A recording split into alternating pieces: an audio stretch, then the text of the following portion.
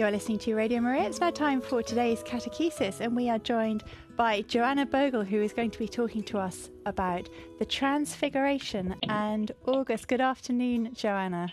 Good afternoon. It's a very, very hot one. Oh dear.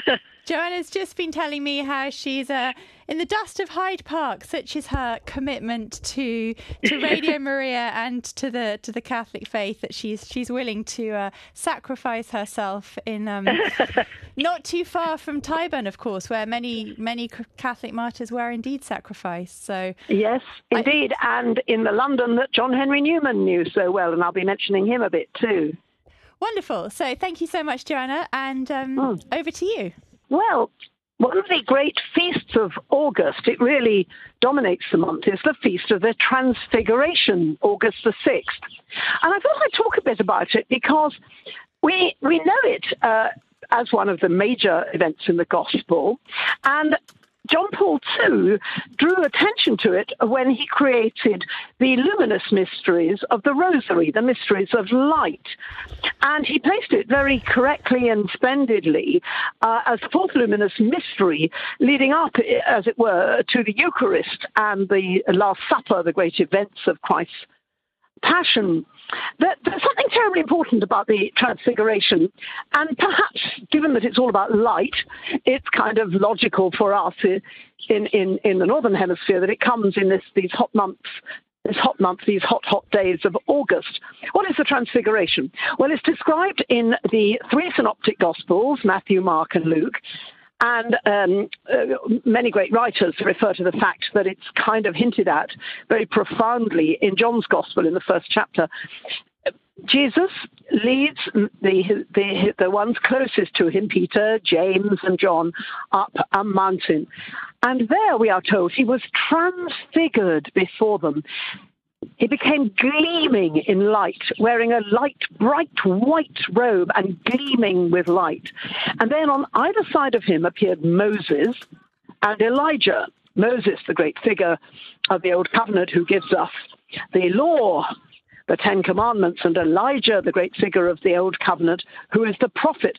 So down the centuries, it's always been understood that Jesus is transfigured there with the law and the prophets. He is the fulfillment of the law and the prophets. You imagine what that must have meant to these three disciples raised on the Old Covenant, deeply knowledgeable within the very core of their being as ordinary men, as fishermen and so on, that they knew the Ten Commandments. They knew about the law and the prophets. They were waiting for the Messiah. Elijah had prophesied about what was to come. It was all terribly important. And here is Christ, transfigured before them, gleaming with light. And you get this enormous sense of awe. And Peter blurts out this extraordinary thing. Let us make three tents, three arbors, so we can, for the three of you, so we can all stay here, you know. We've often pondered all of this, all of us, because it's one of those things that proves Christ's divinity. Here he is being transfigured. This is no ordinary prophet or speaker. This is no social worker. This is no nice chap who goes around trying to heal the sick. This is the Son of God. This is Almighty God. This echoes his baptism in the Jordan. This is my beloved Son, listen to him. This is Trinitarian in the deep sense. This is prophetic and teaching. And we understand, as we ponder this over the centuries in the Church, just how crucial this is. And crucial is an interesting word because we are leading up to the events of Christ's death and resurrection, which are going to test his apostles' belief and commitment to the utmost. He is going to be crucified like a common criminal, scourged cruelly, nailed to a cross, humiliated, tortured by thirst. There's something about this transfiguration that is, in that sense, preparing them for what is to come. I really am who you think I am, who I have said I am. I am the great I am. I am he who spoke to you from the great mountain and gave you the Ten Commandments. I am he who preached to you on the Sermon on the Mountain. I am he, I am. And that I am will be echoed as he speaks to Pontius Pilate. How dramatic then that we get this account of the Transfiguration. And we are there in awe with the apostles. And there's something about Christ glowing with light, this light, bright robe. that lends itself to this idea of the luminous mysteries, the mysteries of light that John Paul gave us in the mysteries of the Rosary. There's something very, very important about the Transfiguration. And no surprises, it's been celebrated and taught down all the centuries of Christianity, 2,000 years of teaching. There's something else I thought I'd mention about August, though, which links to the music we're going to hear. Keep the Transfiguration in your mind, its drama, its significance, and a bit more about it when we've had some music. But in pondering the music, I was asked by Radio Maria what music I'd like, and I immediately settled for hymns by John Henry Newman. Now, that's because I'm a great Newman fan, and he is, of course, one of the great hymn writers of the modern era, absolutely superb. But there's another reason. August brings the commemoration of the death of John Henry Newman. What would, in an old ordinary calendar, perhaps have been his feast day. But the decision was made to make his feast day the day he became a Catholic, came into full communion with the Catholic Church. An unusual but not unique thing in the history of the Church. There's always been this tradition that you can choose when a feast day is, and many of the saints have a feast day which is not on the day they died and went to heaven. Nevertheless, there's also a very strong tradition that it is the day you die and go to heaven. When I give talks about feasts and seasons and traditions in the Catholic Church, I often say to people, I wish we had more saints' feast days in August. It's rather a bleak month in the Church in the sense that there aren't so many feast days, whereas the autumn is positively crammed with them. And among others, we have some new saints' days then, including John Paul II and including John Henry Newman. Might have been nice to have had Newman in August. Don't let's worry about it, but in a moment, let's listen to his glorious, one or two of his glorious hymns. But the Transfiguration does dominate August, along with the other great feast of this month, the Assumption of Our Lady. In a sense, they have so much that links them together, but then all of the gospel links together, all of our faith links together. The Assumption of Mary into heaven reminds us that we too will have bodies in heaven. When we say the creed, we reaffirm this fact. I believe in the resurrection of the dead, the communion of saints. And the Transfiguration is a reminder that we too will in that sense be transformed when we pass into glory at the time of our death. And we pray, every time we pray the Rosary, we ask Mary to pray for us now, at this moment, and at the time of our death. So let's think about the Transfiguration. And in a moment after the music, we'll hear a bit more about how it has marked Christian history and what it means in the life of the Church. August the 6th, the Transfiguration. August, the month when we think about how Christ was transfigured on the mountain. Oh, and more about that mountain in a moment too. Thank you, Joanna. We're going to start with Praise to the Holiest in the Height.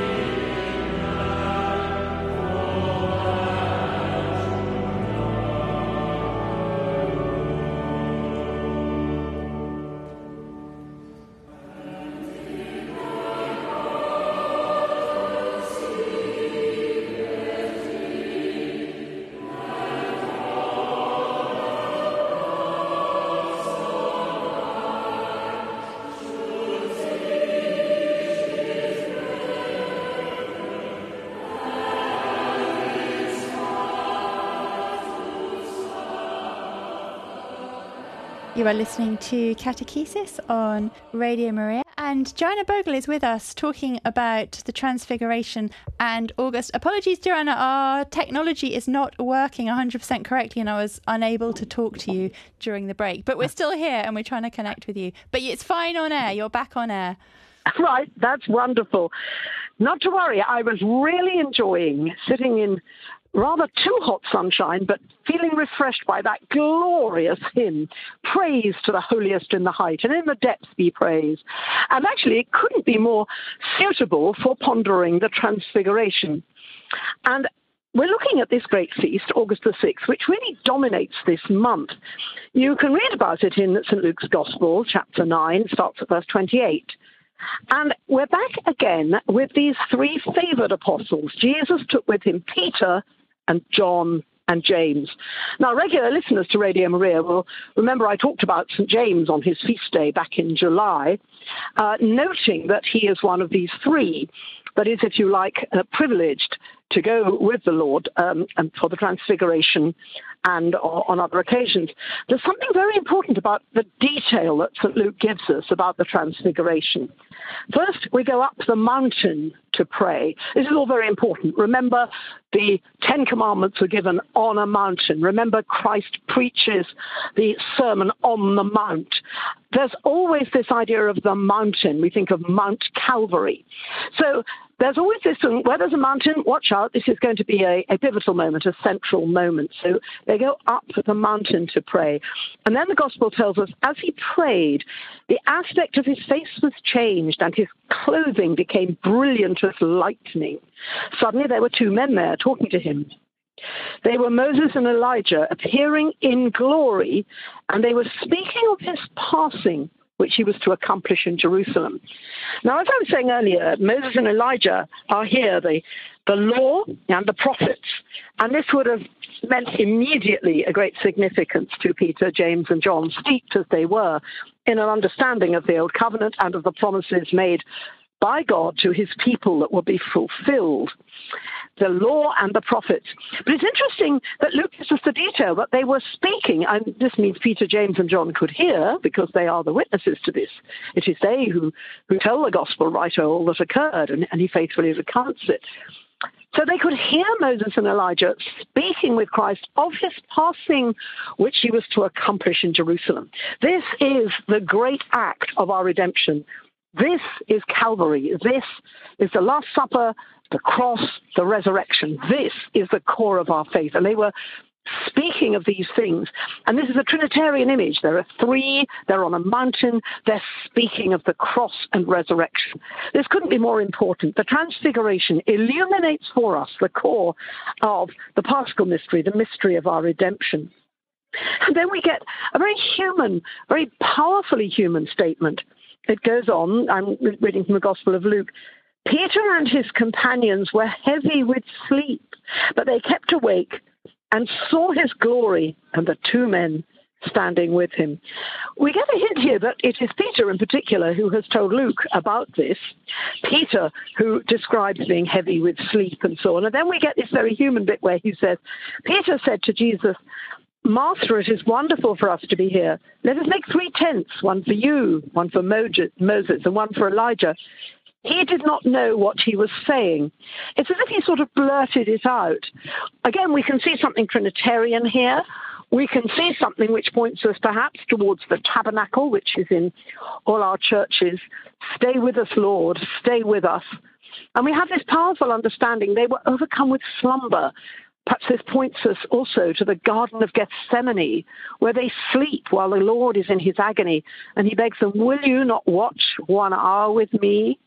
And then there's also this powerful sleep, this slumber. Is it the awe, the mystery, the hugeness of this occasion that sweeps over them, the massiveness of it?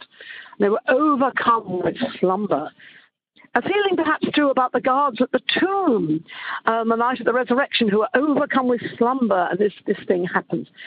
Anyway, it says he did not know what he was saying. That's only Peter blurting something out. And as he spoke, Luke tells us, a cloud came and covered them with shadow. And when they went into the cloud, The disciples were afraid, and a voice came from the cloud saying, "This is my son, the chosen one. Listen to him." Now we get here the message that was also heard at the baptism of the Lord in the Jordan. Very, very important. Again, a Trinitarian moment. The voice of the Father is heard. And then it says the disciples kept silence, and at that time told no one what they had seen. They did tell people later on, because they told Luke, who records it in his gospel. But there's, again, a sense here of the awe, the massive awe and the mystery of it. We will not speak of these things at this time. And then later, after the resurrection, they understood. They put it all together. It all made sense. They spoke of it. And we know of the Transfiguration. We mark it in the church's calendar every year, August the 6th. And the church honors it, giving it to the names to churches and monasteries, repeating the story. And it is, as I mentioned, one of the mysteries of light in the luminous mysteries of light in the Holy Rosary, which significantly begin with the baptism in the Jordan, which, as I've said, again, is another Trinitarian moment, a moment of revelation. Christ revealed, the voice of the Father heard. So the Transfiguration is very important. It points us to the hugeness of what is to be accomplished in Jerusalem, as is said, when Moses and Elijah are speaking with the Lord of what is to be accomplished in Jerusalem. So there's something incredibly powerful here that points us to the very core of our faith. The Transfiguration isn't just an oh gosh moment. It's an oh gosh moment that points us to the deep, deep mystery. Let's hear some more from the incomparable John Henry Newman when he writes these glorious hymns. And let's celebrate with Newman this faith which is at the heart of all that we know and understand about why we're here on earth. One day we will meet God face to face. That is simply going to happen. And it's a question of how well we know him and how well we have served him while we're on this earth. The Transfiguration points us to that heavenly kingdom where every human person is truly destined, that enormous plan of God to sweep us all, eventually into the might of what he came to achieve. Whether we like it or not, whether we say, oh, I'm an atheist and it's not for me, doesn't make any difference to God. It just makes a difference to us, how well we will know him when he comes. We've heard about praising the holiest in the height, and in the depths be praised. So now let's hear another Newman hymn. Thanks, Joanna. This is Firmly I Believe and Truly.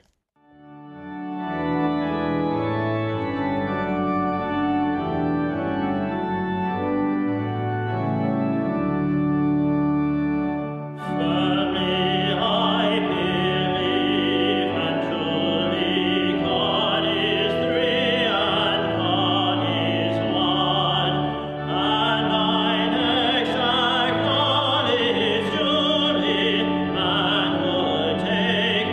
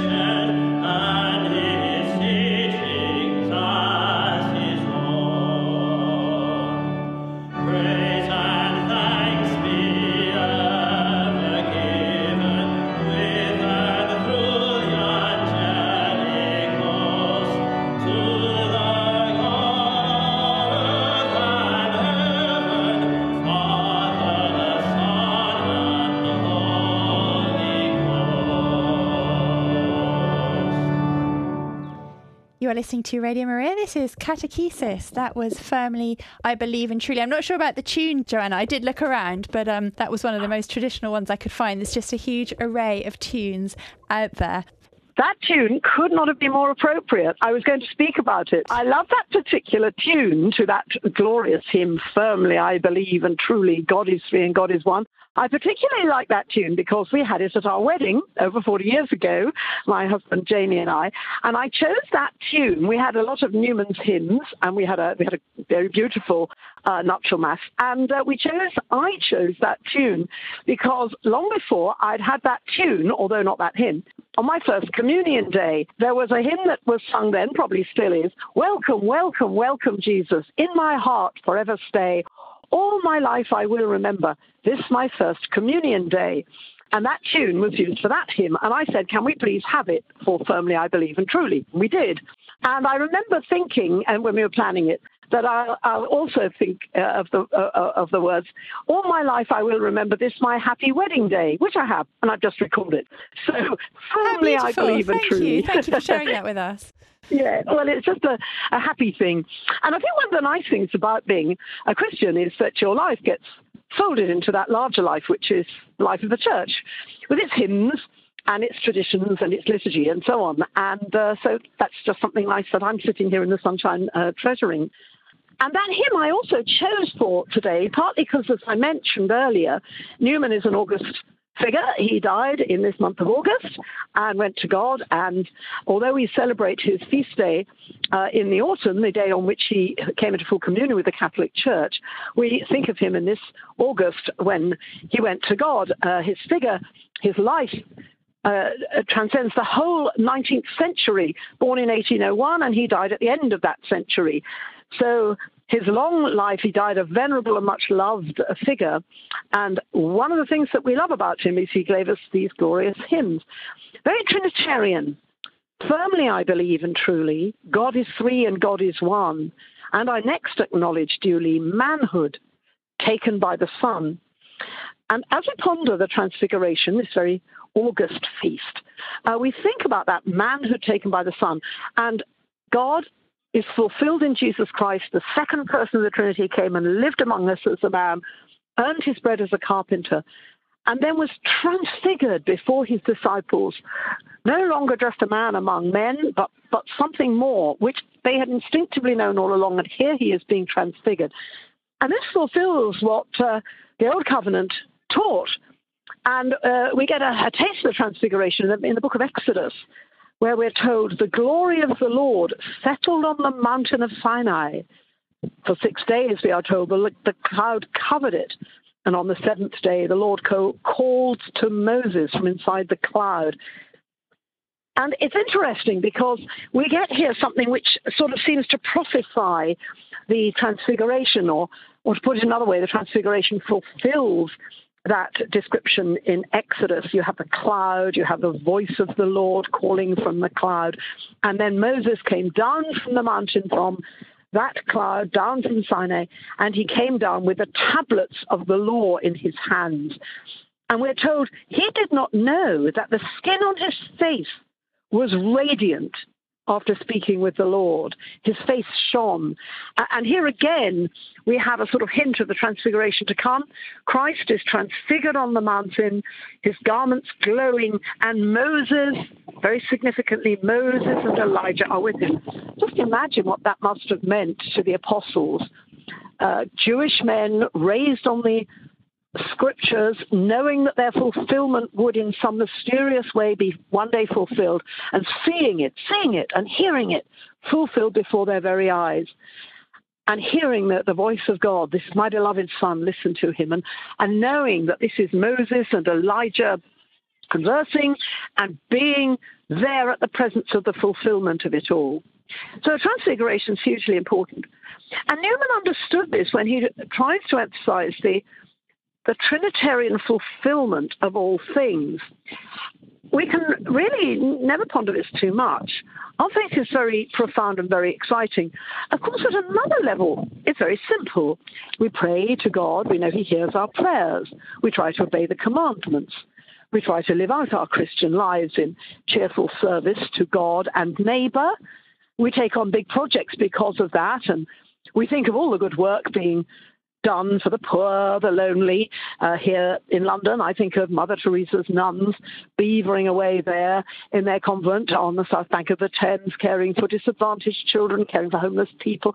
I think of the good work being done at St Patrick's in Soho, hot cooked breakfast served to homeless people. I think of the Passage Centre, caring for the poor next to Westminster Cathedral, and so many more projects. I'm only mentioning a few, and I think of schools now close to the holidays, but where people try their best to teach the Christian faith to children. Above all, I think of families passing on the faith, grandmothers and grandparents trying to say to the children, this is what we know to be true.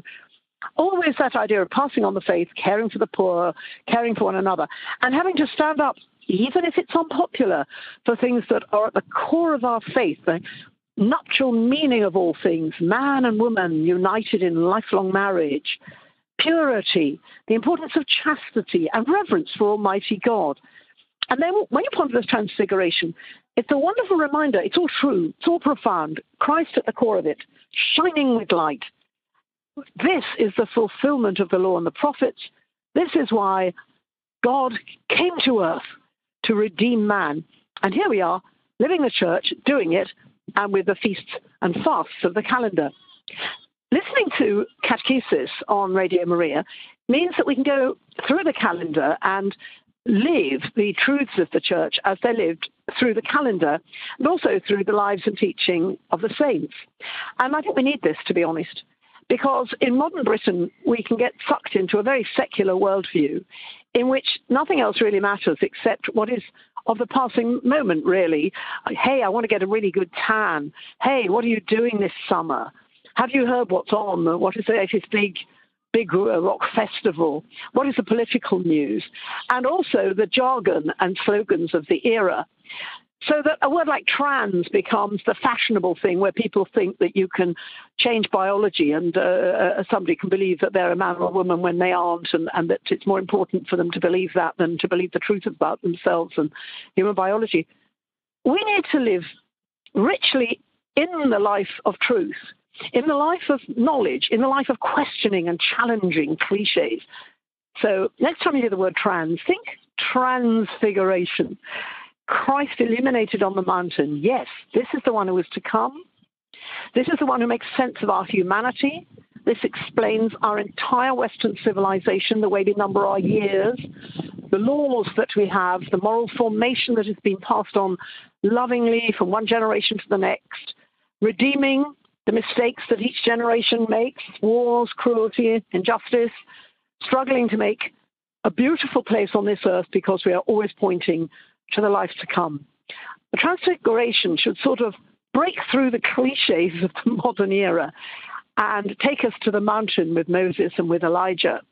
A deep gratitude to the Jewish people for keeping the covenant, and above all, an understanding that God is in charge. God came and joined in with his creation, became a human being, and here we are living in that reality, 2022 years on, from his arrival in the womb of the Virgin Mother, from his birth at Bethlehem, and then through his 33 years on this earth, including the time when he was transfigured. Another and final bit of music shortly as we ponder that great mystery.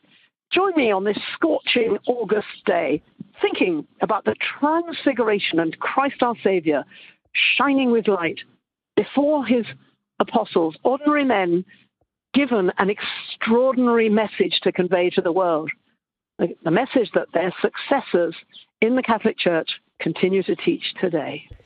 Thank you so much, Joanna. This is Lead Kindly Light from Arundel Cathedral.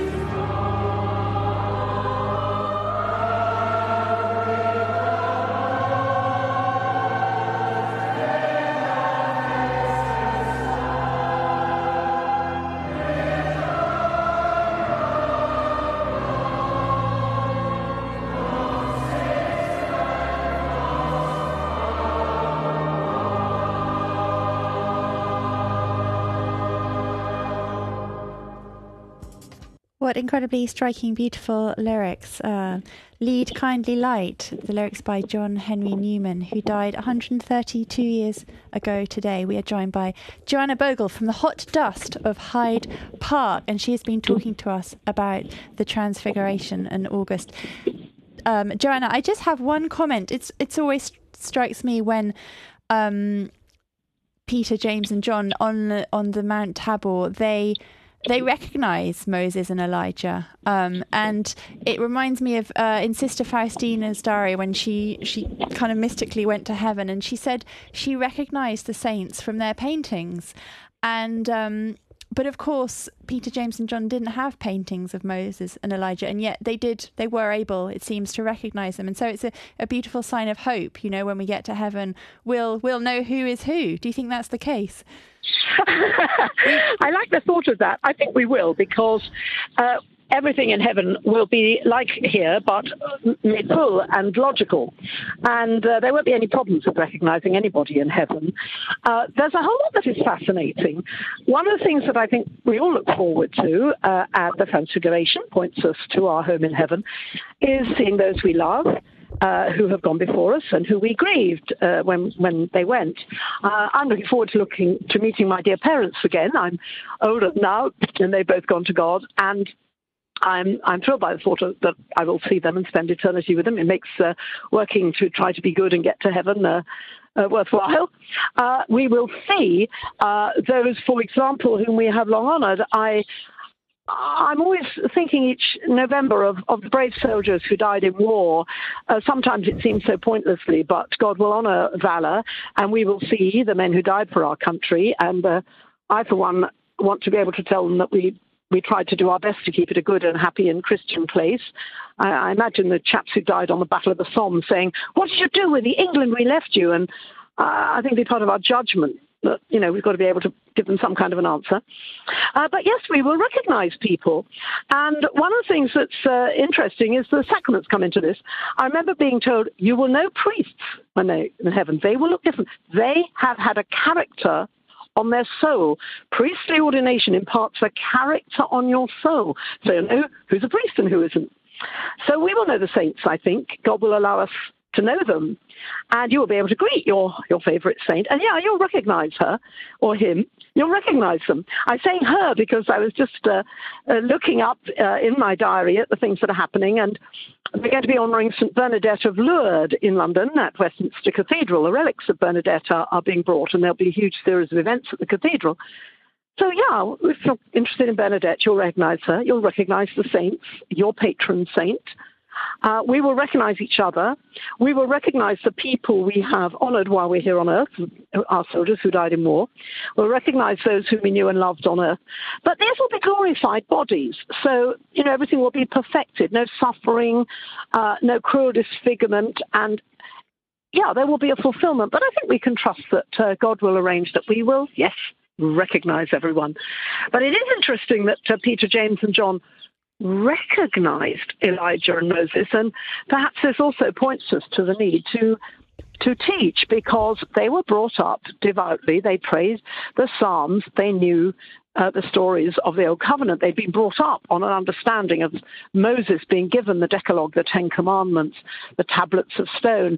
They were understanding it because Christ came among men who he had, through God the Father, lovingly prepared down the centuries.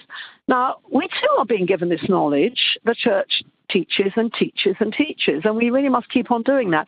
And one of the things that is very, very sad is that there are too many children in Britain today, in a nation which has had the faith for so many centuries. It first came to us in Roman times, where they don't know the basic prayers and they don't know about the Lord. And we must keep on teaching. There are some images we can use with which they will be familiar. For example, the Christmas scene, Mary and Joseph and the child in the manger at Bethlehem. And some will be vaguely familiar with the image of the cross. And using these things, we must build up and teach. And we really must do this. Now, not only in our Catholic schools, where at least they do know the Lord's Prayer and say it and this sort of thing, but also whenever we can. Anybody who's doing any project work with children about teaching the faith, you are doing great things. And if you are doing it to children who go to church only marginally, who are turning up with another friend who goes to Mass and then has brought this kid along, you're doing great work. We've got to be able to prepare children so that they can encounter Christ. And I think that's really important. Thank you. Yes, Thank you. Elizabeth, you'll recognise the saints.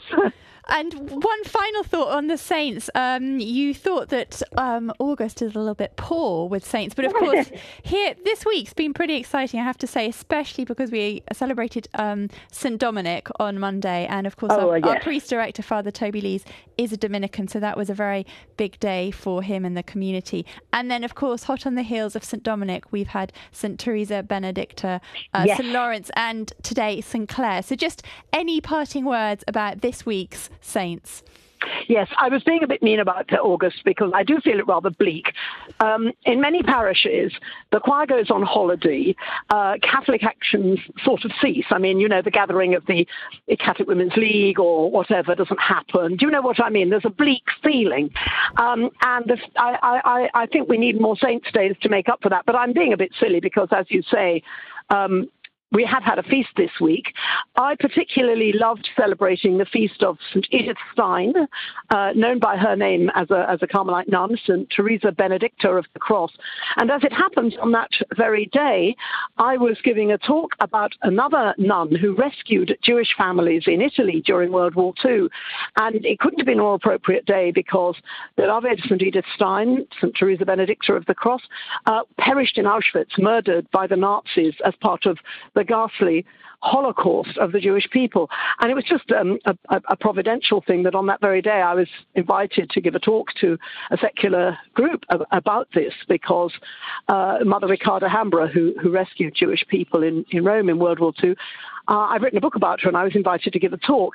So I was really thinking about Edith Stein on that day. And for inspiration, I was reading up some of her work, and she was the most superb, brilliant philosopher and a profound influence on Pope, now Saint John Paul, who was living in Krakow, very near Auschwitz, where she was to perish, and they didn't know about each other. And then years later, he becomes Archbishop of Krakow and is profoundly influenced in his studies by Edith Stein, by her philosophy, and then presides over her beatification. There's a mystery in the way these things are woven together. Through the horror, the tragedy of the murder of 6 million Jews in the Holocaust, you get something great and noble passed on, her philosophy, her ideas, her courage, her faith. And here we are, all these years later, and I'm sitting in a London park and pondering that mystery. So yeah, there are great things in August. Thank you. And can I just encourage any of our listeners who don't know the saints so well to get to know them? They really are our friends in heaven, this amazing communion of saints that the Catholic Church gives us. Thank you so much, Joanna, today for joining us. And we look forward to when you'll be able to join us again, which we hope will be very soon. And thank you for sweating it out in Hyde Park. Thank you too. Bye. Bye.